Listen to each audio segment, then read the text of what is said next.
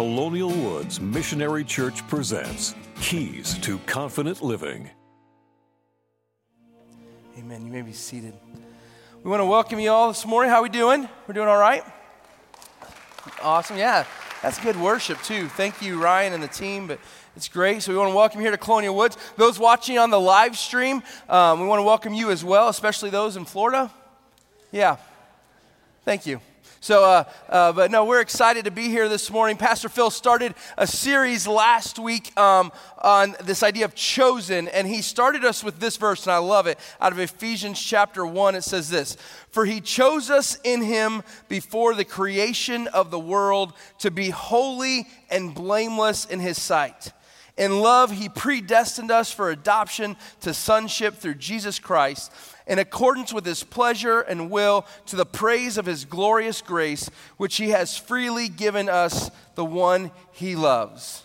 And I love that first part, for he chose us. And that's the series we're in on how God regularly chooses us. He regularly comes to where we're at, and he wants to. He wants to meet with us, and so he is choosing every day to be a part of your life. And the question at times is, are we choosing him back? Right? And so we are going to be in this series all the way up through Easter and talking about the different choices that we have and how God has taken that ability to choose us. And so for me, when I think of choices, I'm a guy, I kind of like choices. I think that I make them well, and I have no problem making a choice. If you ask me my opinion, I'll give it. If you say, hey, what do you want to do, this or that? I'll tell you this or that. Like, I have no problem with that. And I'm pretty confident in my choices, except for one question in the Hamrick household. There's a question every day that happens that I get it wrong. I'm not confident anymore in this. Like before I was married and had kids, like I knew the answer to this, but now the answer just eludes me, and it's this question: what's for dinner? Like, no joke. I don't know if any of you else have this problem. Like, when this question comes about in our house, it's like we're all confident until we have to make that choice. And so I think I try, honey. I try and do the right thing. And so I ask her, hey, honey, what do you want? What are you in the mood for when it comes to dinner? And you know what she says? You're not going to believe it. I don't care. Whatever. And so when I first got married, I took this at face value. And so I started saying, okay, hey, how about chicken? Yeah, I'm not in the mood for chicken. You just told me you didn't care. You just told me it didn't matter, and now it matters? It matters? How does that work? And so we throw out other things. I knew when I was a bachelor, I could choose McDonald's or Taco Bell and always be happy. Oh, no. Not when you get married. Oh, I smelled burgers on the way home from work. I'm not in the mood for that anymore. Like, you don't even know the choices. It's so hard. So I had all confidence in choice making until that question comes up on what's for dinner. Anybody else suffer that question? Yeah, it's mostly men, but some women in here, yeah. So we just have that moment. So we're figuring out, we go to counseling for, no, just kidding. But choices are tough. Jesus didn't have that choice. It was easier. It was like, hey, what are we having for dinner? Fishes and loaves, right? When we run out, he'll just make more.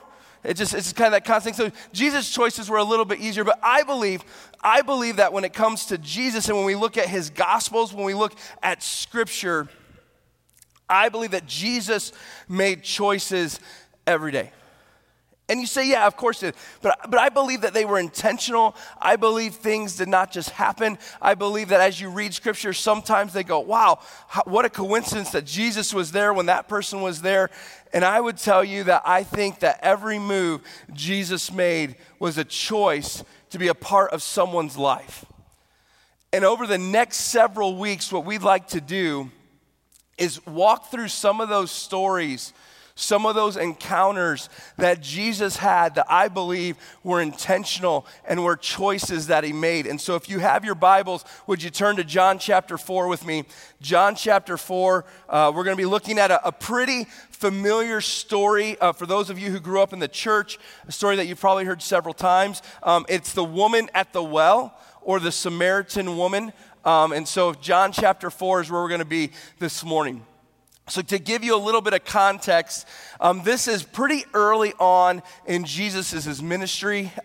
John the Baptist is still alive at this time. He has been going around preaching. He's been going around talking about Jesus and baptizing people in Jesus' name. And you'll see that if you go back to John chapter 3, you'll see that. Jesus is down at this time in Jerusalem, in Judea. And so he's down in that area of the world. And in this happenings, the Pharisees are starting to catch wind of the stuff that's going on, and they're not excited. Because this guy named Jesus is on the scene claiming at times to be a little bit better than everybody else is probably the way they're thinking about it. And so when they hear that Jesus is baptizing people like John, there becomes some frustration within that. And so we get to John chapter 4, and this is what happens. Now Jesus learned that the Pharisees had heard that he was gaining and baptizing more disciples than John. Although in fact it was not Jesus who baptized, but his disciples. So he left Judea and went back once more to Galilee. Now he had to go through Samaria, so he came to a town in Samaria called Sychar, near the plot of ground Jacob had given to his son Joseph. Jacob's well was there, and Jesus, tired as he was from the journey, sat down by the well, and it was about noon. When a Samaritan woman came to draw water, Jesus said to her, "Will you give me a drink?" His disciples had gone into the town to buy food. The Samaritan woman said to him, "You are a Jew, and I am a Samaritan woman. How can you ask me for a drink? For Jews do not associate with Samaritans." We're going to stop there real quick. And as I look at this story, it became very clear to me that choices were made everywhere. There were choices made by Jesus. There was choices made by the Samaritan woman. And then as we read these scriptures, I think there's choices that we have to make in response. And that's what we want to look at this morning. We want to take time to look over that. When we see here the choices that Jesus made are really interesting to me. The first one I see here is that he chose to go through Samaria. He chose to go through Samaria. Now, when I read that first verse in 4, John 4:4, it says, now he had to go through Samaria. Now, here's the deal. When I read that verse, I go, oh, why did he have to do this? I mean, was there only one route? Was there not? And as I'm going to explain to you in a second, there was multiple ways he could have gone, and yet he chose to go here. And the only thing I think of is why is because Jesus knew that there was someone he had to meet. And in his brain, it was a have to. It wasn't as much a, like, yes, there's multiple options, which one to go. He still chose to do it, but in his brain, he had to. Now, there may be some biblical scholars in here who are smarter than me, and you want to tell me about that. And so if you do, you can email me at ann@colonialwoodsmc.com, and that will be answered as quickly as possible. But I believe that Jesus made an intentional choice to do this, and here's why. If we have a map of Jerusalem and Galilee at this time, you're going to see there were typically two ways that people went from Jerusalem, which is where Jesus was, on the bottom of your screen, all the way up to Galilee, which is his home, which is where the disciples are, where he's going. You notice Samaria's in the middle. The most common route for Jews, that's key, and we'll talk about it in a second, was to go east. You'll notice that path to the right, that's east is right. And that red line, to cross over the Jordan River, to go into Perea, go up the east bank of the Jordan, and cross back over into Galilee. What Jews will tell you is the reason they like that path is because it is a less strenuous path. To go straight north was a little bit more mountainous, more hills. And so to go east, it was more desert. And so as they got over there, it was an easier path. Although it took 6 days to take that path. That was the most common path that most Jews took. Path number 2, which is what Jesus says he had to do, was to go straight north, a little bit more hill country, but they had to go through Samaria to get there. This was a 3-day journey. So it cut off half your time, but it's a little bit more tiresome. And so you see that, right? Jesus says he was tired from his journey, so he stopped. And so you kind of get like proof of that moment.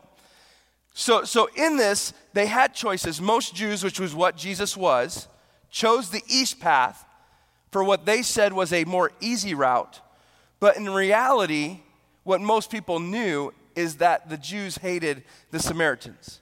And we're going to talk about why in a second, but they didn't like them. They didn't get along. And so they would use the justification as an easier path, but in reality, they just didn't want to do that. Jesus, though, chose to take the northern route, to take that straight, direct path. And for me, when it says he had to, that is why I go, in his brain, it was a have to, but in the rest of the world and culture, it was a, no, you chose to do that. But I believe Jesus chose to because he knew something was greater. The second choice we see Jesus make is that he chose to talk to a woman. Now, in our culture today, it's not really a big deal, but you're going to see there it says that when a Samaritan woman came to draw water, Jesus said to her, will you give me a drink? Notice that Jesus also spoke first. So this is a big deal in Jewish culture as well. You're going to get a history lesson on Jewish culture today. I hope you're okay with that. In Jewish culture at the time, especially amongst rabbis, they were not allowed to talk to women publicly. Rabbis were not allowed to do that. And the reason is Pharisees and the culture there, they were very big on making rules to protect your rules so you wouldn't sin. And so one of the things is they're like, hey, if you interact with the opposite sex as a rabbi, you are putting yourself in temptation to sin, to have sexual immorality. So the best way we know how to solve this problem is just publicly, you won't talk to women. That would be the easiest thing to do. And so you have that moment where Jesus is interacting with a woman, which is a big no-no, and it goes against all of cultural relevance, to the point where you weren't even allowed to talk to your wife and some of the really religious ones or sister publicly. Privately, yeah. Now, some of you in the room are going, how do I sign up? Right? No, that's a joke. But we have this moment where that's kind of like, that this place is like crazy to think about. In their brains, though, they were doing the right thing. They were saying, hey, we're protecting ourselves. We don't want to fall into temptation. We don't want to have this issue. Jesus was a Jewish rabbi in one of the strictest times of the culture, and yet he chose to speak to this woman. He chose to have a conversation against cultural relevance. He chose to walk through Samaria when everybody else went around it.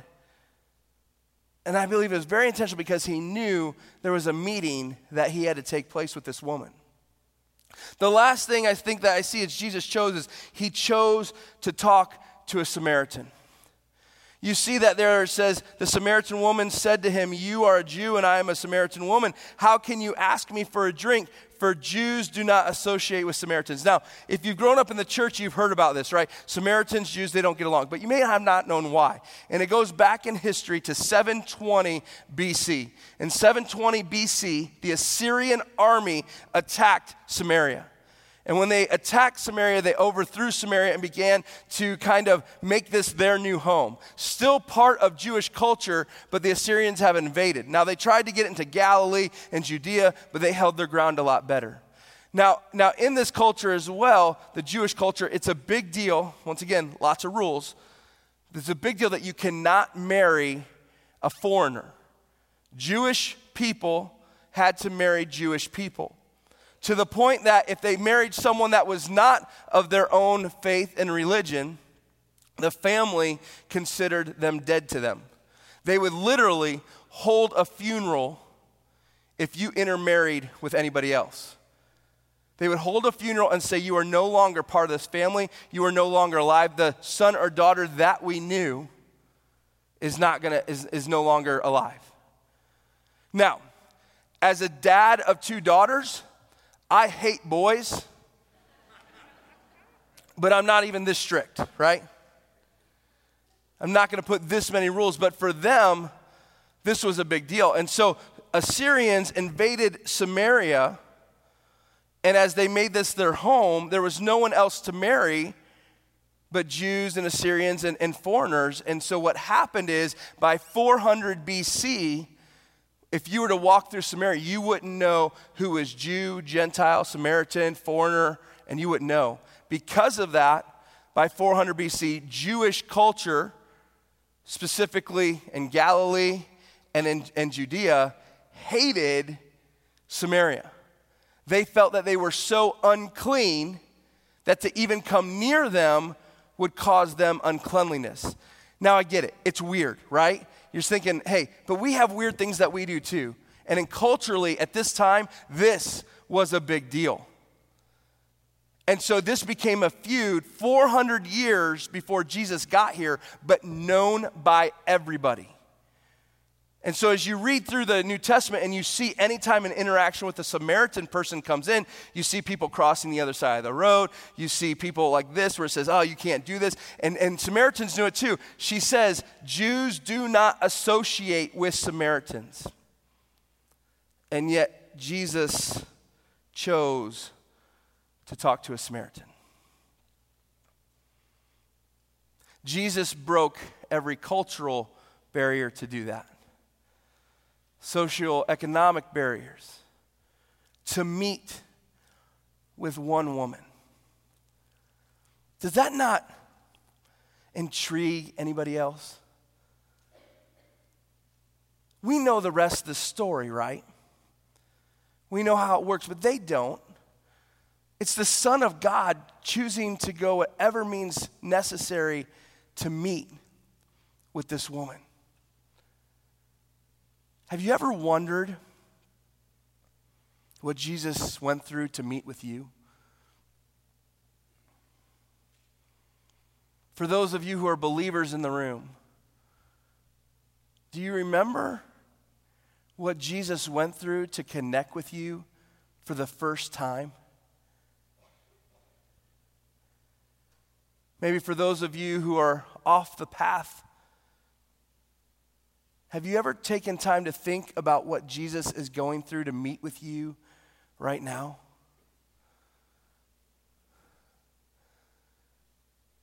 He chose to take the road that Jews did not travel. He chose to talk to a woman which, quite frankly, could have gotten thrown out of the rabbi program, whatever you want to call it. He chose to talk to a Samaritan against the cultural norms. And this is what it says on why. The woman says, why are you doing this, right? You need a drink from me. You know the stories. You know Jesus. You're not supposed to be here. Why? Verse 10 says this. Jesus answered her, if you knew the gift of God and who it is that asks you for a drink, you would have asked him and he would have given you living water. Sir, the woman said, you have nothing to draw with and the well is deep. Where can you get this living water? Are you greater than our father Jacob, who gave us the well and drank from it himself, as did also his sons and his livestock? Jesus answered, everyone who drinks this water will be thirsty again, but whoever drinks the water I give them will never thirst. Indeed, the water I give them will become in them a spring of water welling up in eternal life. And for us, that sounds a little bit like riddles, and probably for the woman at the well, it did a little bit too. But he's essentially saying, hey, I came to this well to get to show you living water. And she's thinking for him, right? She responds, what, you didn't even bring a cup, dude. Like, really? And he's like, oh, no. You think I need this? No, I showed up here to give you something you didn't even know you needed. How cool is that? We serve that same God. You realize that, right? We serve a God who loved us so much that he sent his son Jesus to meet with us right where we're at, to die for our sins, to have that moment. And that's what this was. And so this woman has this moment where I think she has to figure out what's going on. Like, okay, this guy is either crazy or maybe there's something to it. And so she engages with him. And so if you look at John chapter 4, continuing this story, it says, the woman said to him, "Sir, give me this water so that I won't get thirsty and have to keep coming here to draw water." He told her, "Go, call your husband and come back." "I have no husband," she replied. And Jesus said to her, "You are right when you say you have no husband. The fact is you have 5 husbands." "And the man you now have is not your husband. What you have just said is quite true." "Sir," the woman said, "I can see that you are a prophet. Our ancestors worshipped on this mountain, but you Jews claim that the place where we must worship is in Jerusalem."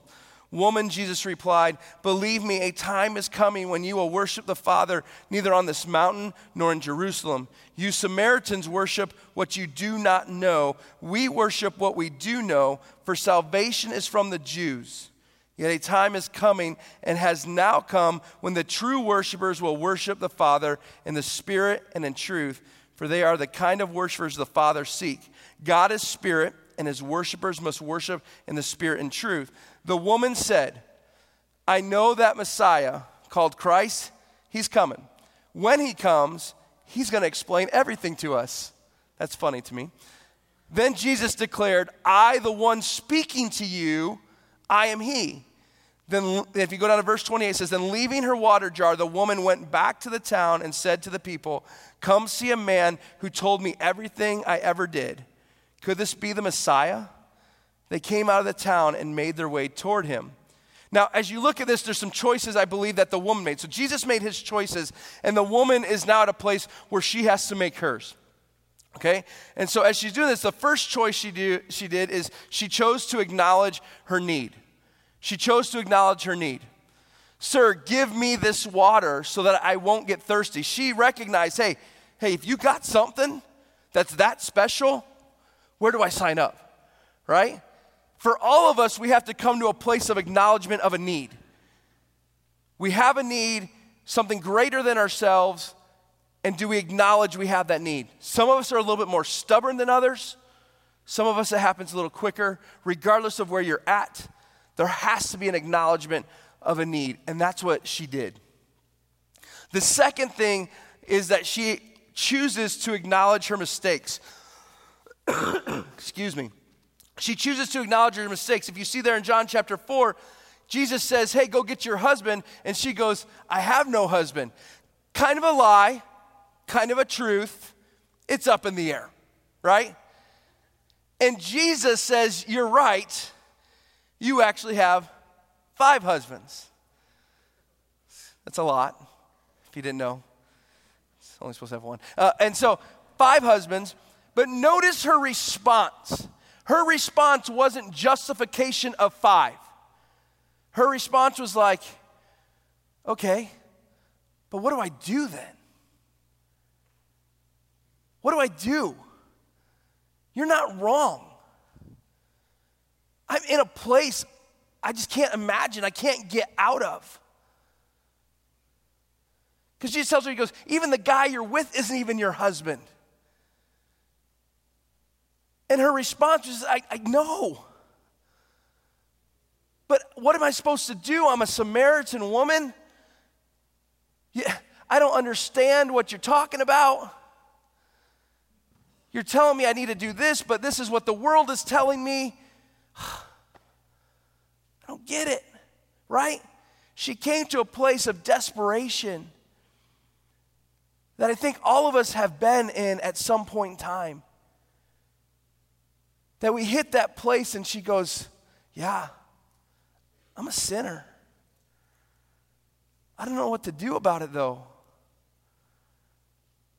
And Jesus goes on and he begins to tell her, "Hey, it's going to be okay." You see, the mountain you're talking about and all those places, I know that it's Jews go here, Samaritans go here, but I'm talking about a place that breaks all of that down. I'm talking about a place that you can be forgiven. And the last choice that this woman made is she chose to believe in the Savior. She chose to believe in the Savior. Do you get that? It says, The woman said, I know that the Messiah called Christ is coming. And when he comes, he's going to explain everything to us. She was waiting for the moment. Did you get that? She didn't get that this was the moment, but she was waiting for it. She was waiting. Have you ever been in a place where you're just like, God, show up? Hey, God, where are you? You want him there. You're waiting. And then one of my favorite parts of this thing, it goes, then Jesus declared, I, the one speaking to you, I am he. Mic drop. Hey, you've been waiting? You've been waiting for a guy to tell you everything you need to know? He took the Blake Shelton finger. Me. It's me. Like that's the only quote you need, right? I, the one speaking to you, I am he, Jesus. End message. And it says here, then leaving the water jar, the woman went back to the town and said to the people, come see a man who told me everything I ever did. Could this be the Messiah? And they came out of the town and made their way toward him because she chose to believe in a Savior.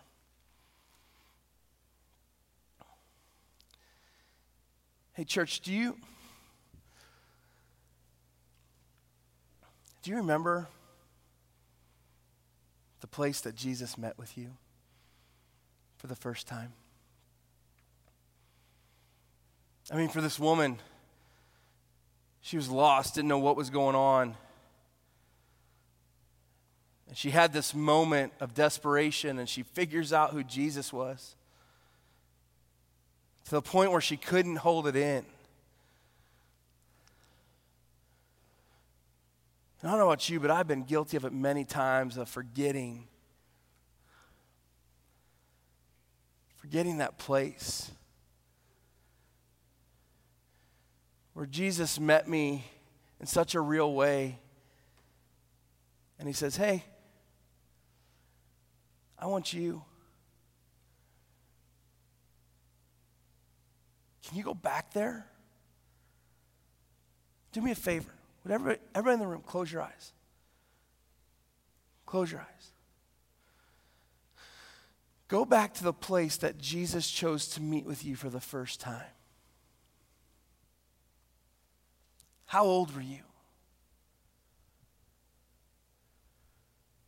What was going around? What's happening in the room?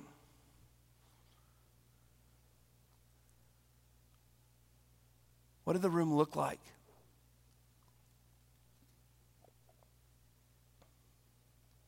And what was the color of the carpet? Is there a picture on the wall? Who was there? Was there other people in the room? A friend? A family member?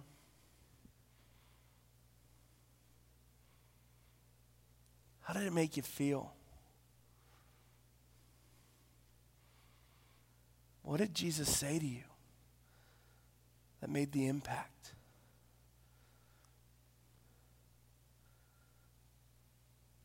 Some of you with your eyes closed right now, you're sitting here going, I don't have that moment. Maybe that moment is right now. That Jesus is telling you, hey, I am he. Would you open your eyes? Came home after church when I was 6 years old. We had Awanas and Cubbies. Some of you know the Awana program. It's my 6-year-old bedroom, my top bunk. My mom came in to pray with us. And she's praying with my brother in the bottom bunk. My brother talks about what we learned at church that night. He says, we talked about Jesus and how he wants to be our forever friend. He says, Mom, I want to ask Jesus. They talked that we can have Jesus in our hearts. He says, I want to do that. And so my mom begins to explain this to my brother. And I remember sitting in the top bunk, 6 years old, going, hey, I believe all that stuff. Hey, I heard that. I want that too. And so when my mom came up to pray with me in my top bunk of the bed, I said, hey, Mom, can I do that too? My mom prayed with us that prayer. And for me, that was the earliest memory of meeting with Jesus for the first time. I wonder today if we have the testimonies of that in this room. I wonder if you'd be willing to right now stand up and tell me the place you met Jesus the first time. See, we did this unintentionally with our staff this week. I was talking about this message and kind of what God laid on my heart. And as I talked to them about it, I said, hey, yeah. And I told them that story of when I accepted Christ. I just kind of want people to go back there. I said, so for me, is like 6-year-old bedroom, top bunk. And I remember Pastor Ryan saying, blue carpet, red bunk bed. And Pastor Brian said, Brown City Camp. And I remember thinking, wow, the testimonies of when people first met Jesus is so powerful. And it hit me, why don't we share that more often? For the woman at the well, it would be Jacob's well on that side of that mountain, right? What about you? Would you stand up right now and just tell me the place that you met Jesus? There might be multiple people. Yeah.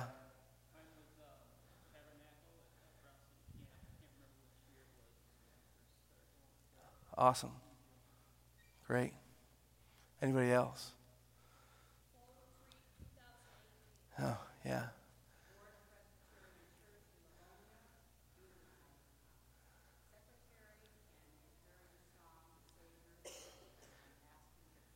Oh, great. Corner of 10th and Elmwood. It was Free Methodist Church, 1981. Church is gone, but I still, every time I drive down there, I can see the altar to this day. That's great. Who else? My car driving down the road by myself in the middle of the night. Huh. Yeah. Oh. Who else?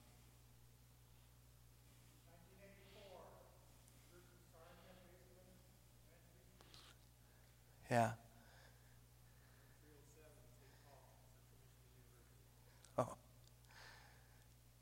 Who else? Where did God meet you for the first time?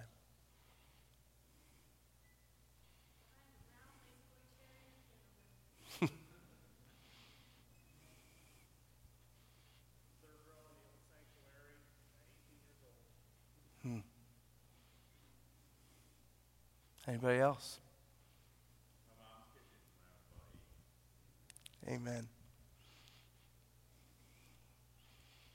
13 years old, Salvation Army music camp.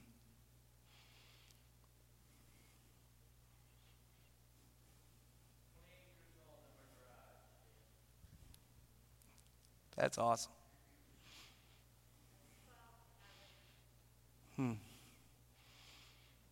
Anybody else?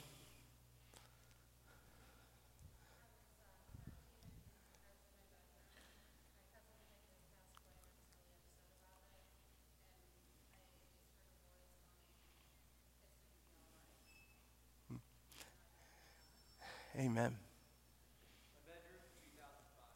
Yeah. 16 years old, Salvation Army. Major friends asked, you want to make God the president of your life? And I did. Amen. Anybody else?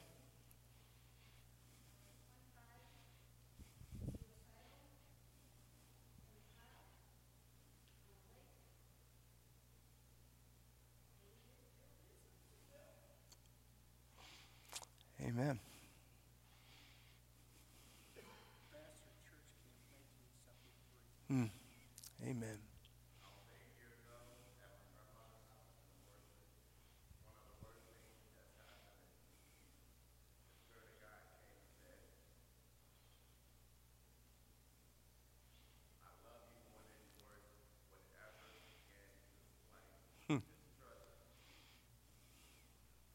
Amen.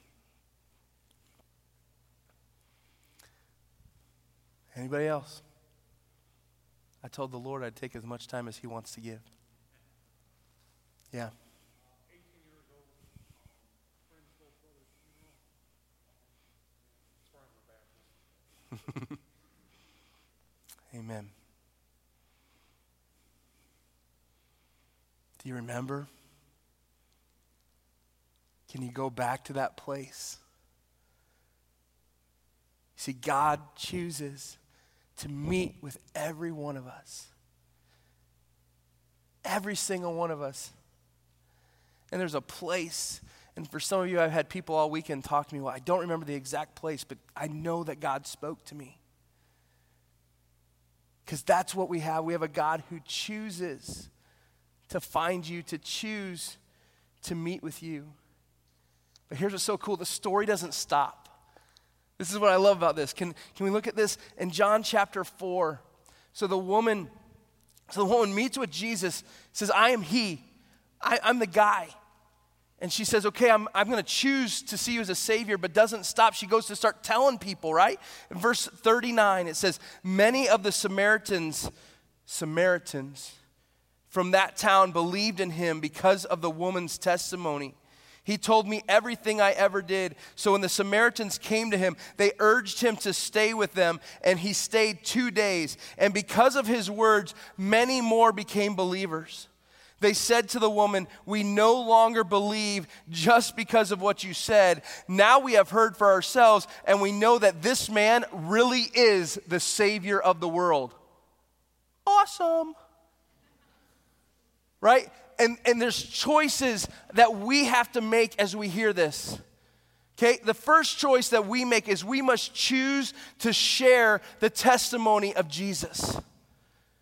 We have to share the testimony. What you just did, instead of you shared the testimony of Jesus. It says, many of the Samaritans from the town believed in him because of the woman's testimony. And our testimony has the power to change lives. Our testimony that Jesus did a work inside of us, if we hold it in church, we're not doing what God has called us to do. You have a story. I'm in tears up here as I'm hearing story after story on how Jesus met with you guys. How cool is that? And we're going to hold that in. We have to be a church that shares the testimony of Jesus Christ. The second thing that we must do is we must choose to stay with Jesus. Did you catch that there where Jesus is getting ready to leave and the Samaritan's like, whoa, you can't do that. You can't come in here and up whirlwind and then just take off. No, stay with me. 2 days he stayed. We have to regularly choose to stay with Jesus. And we go on our paths, I get it, up and down, and some of us may be in a downward place where we haven't been meeting with Jesus. But when he comes into our lives and he meets with us, he wants to meet with us daily. It's not a one-time meet and greet with cheese and crackers and the next day nothing. We must choose to stay with Jesus daily, regularly. The third thing we must do is we must choose to share our Jesus with others. And this church, for me, this is not a guilt trip, but I think if I asked the same testimony, there wouldn't be as many people standing up on who have you shared Jesus with lately. See, that same Jesus who met with you in that place is wanting to meet with other people. And God said, hey, I need you to make an introduction. Would you choose to share your Jesus with someone else? Did you get that last part there? It says, then they said to the woman, we no longer believe just because of what you said. No, now we have heard it for ourselves, and we know that this man really is the Savior of the world. This woman said, hey, you got to meet this guy that I met. Let me introduce you to him. And as she shared her Jesus with this other person, everybody else, they said, okay. And they didn't just leave it there. It wasn't just I shared it. She introduced him so that they could have a relationship. That's what we're called to do. To share our Jesus with other people. It's like this. We are often called, the church as a whole is called the bride of Christ. Meaning essentially that Jesus is the groom, the church as a whole is the bride, but there's a relationship. It's not a coincidence that they're using a wedding, because a wedding, a marriage relationship is one of the most intimate earthly relationships we could ever have, right? With one other person. And so God and Jesus, they use this parallel a lot, where the church and Christ are married. There's an intimate relationship that we need to have. And as we have that relationship, imagine on your wedding day with Christ, as that meet and greet with Jesus that you have. You're up here and about to say your vows, and then all of a sudden you go, oh, wait, all you came to attend my wedding. This is awesome. Thanks for coming. But hey, I don't think you're in the right seat. Could you maybe join me in my bridal party up here? Can you imagine being at a wedding and someone stopping and go, oh, thank you, friends. Actually, what we want is all of you to join me. And Jesus says, hey, you're here. Can you stand with me? And can you stand with me? And can you stand with me? So you go back to the wedding, and you're across from your bride, from groom. And you say, wait, I know this is going to be weird. It's not normal. But would you take my place? See, I have this relationship. I know what it is, but I don't know if you have it. And I'd like you to have this ceremony with Christ. The most intimate thing I can share with him. I don't want to just be me and him. I want you to be a part of it. So as a friends and family who came to this wedding, I know you're here. I got you here, but that's really where you need to be.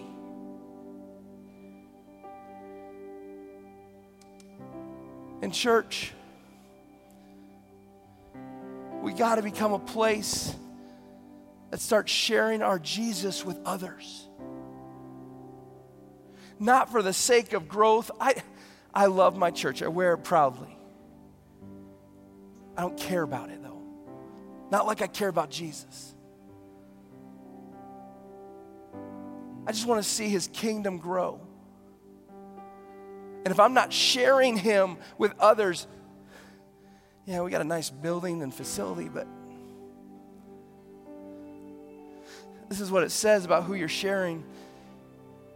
In Revelation 19, it says, let us rejoice and be glad and give him glory, for the wedding of the Lamb has come, and his bride has made herself ready. Jesus is ready. He's waiting. In Ephesians, it goes on to continue to talk about it. It says, and to present her to himself as a radiant church, without stain or wrinkle or any other blemish, but holy and blameless. We have a God who sent his son to be that bride, to be there for us, to have this relationship that is ready, waiting. Who are you bringing? Who are you inviting? Who are you sharing your Jesus with?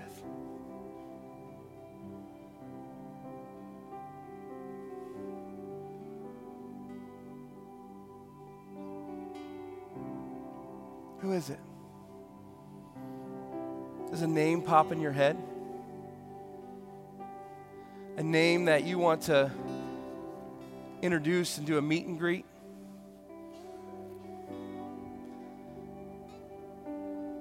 Maybe at work. Maybe it's a family member.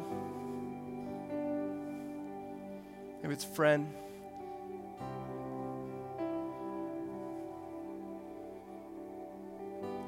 You see, you're not responsible to get them saved. God will take care of that. But but you are responsible to make introductions.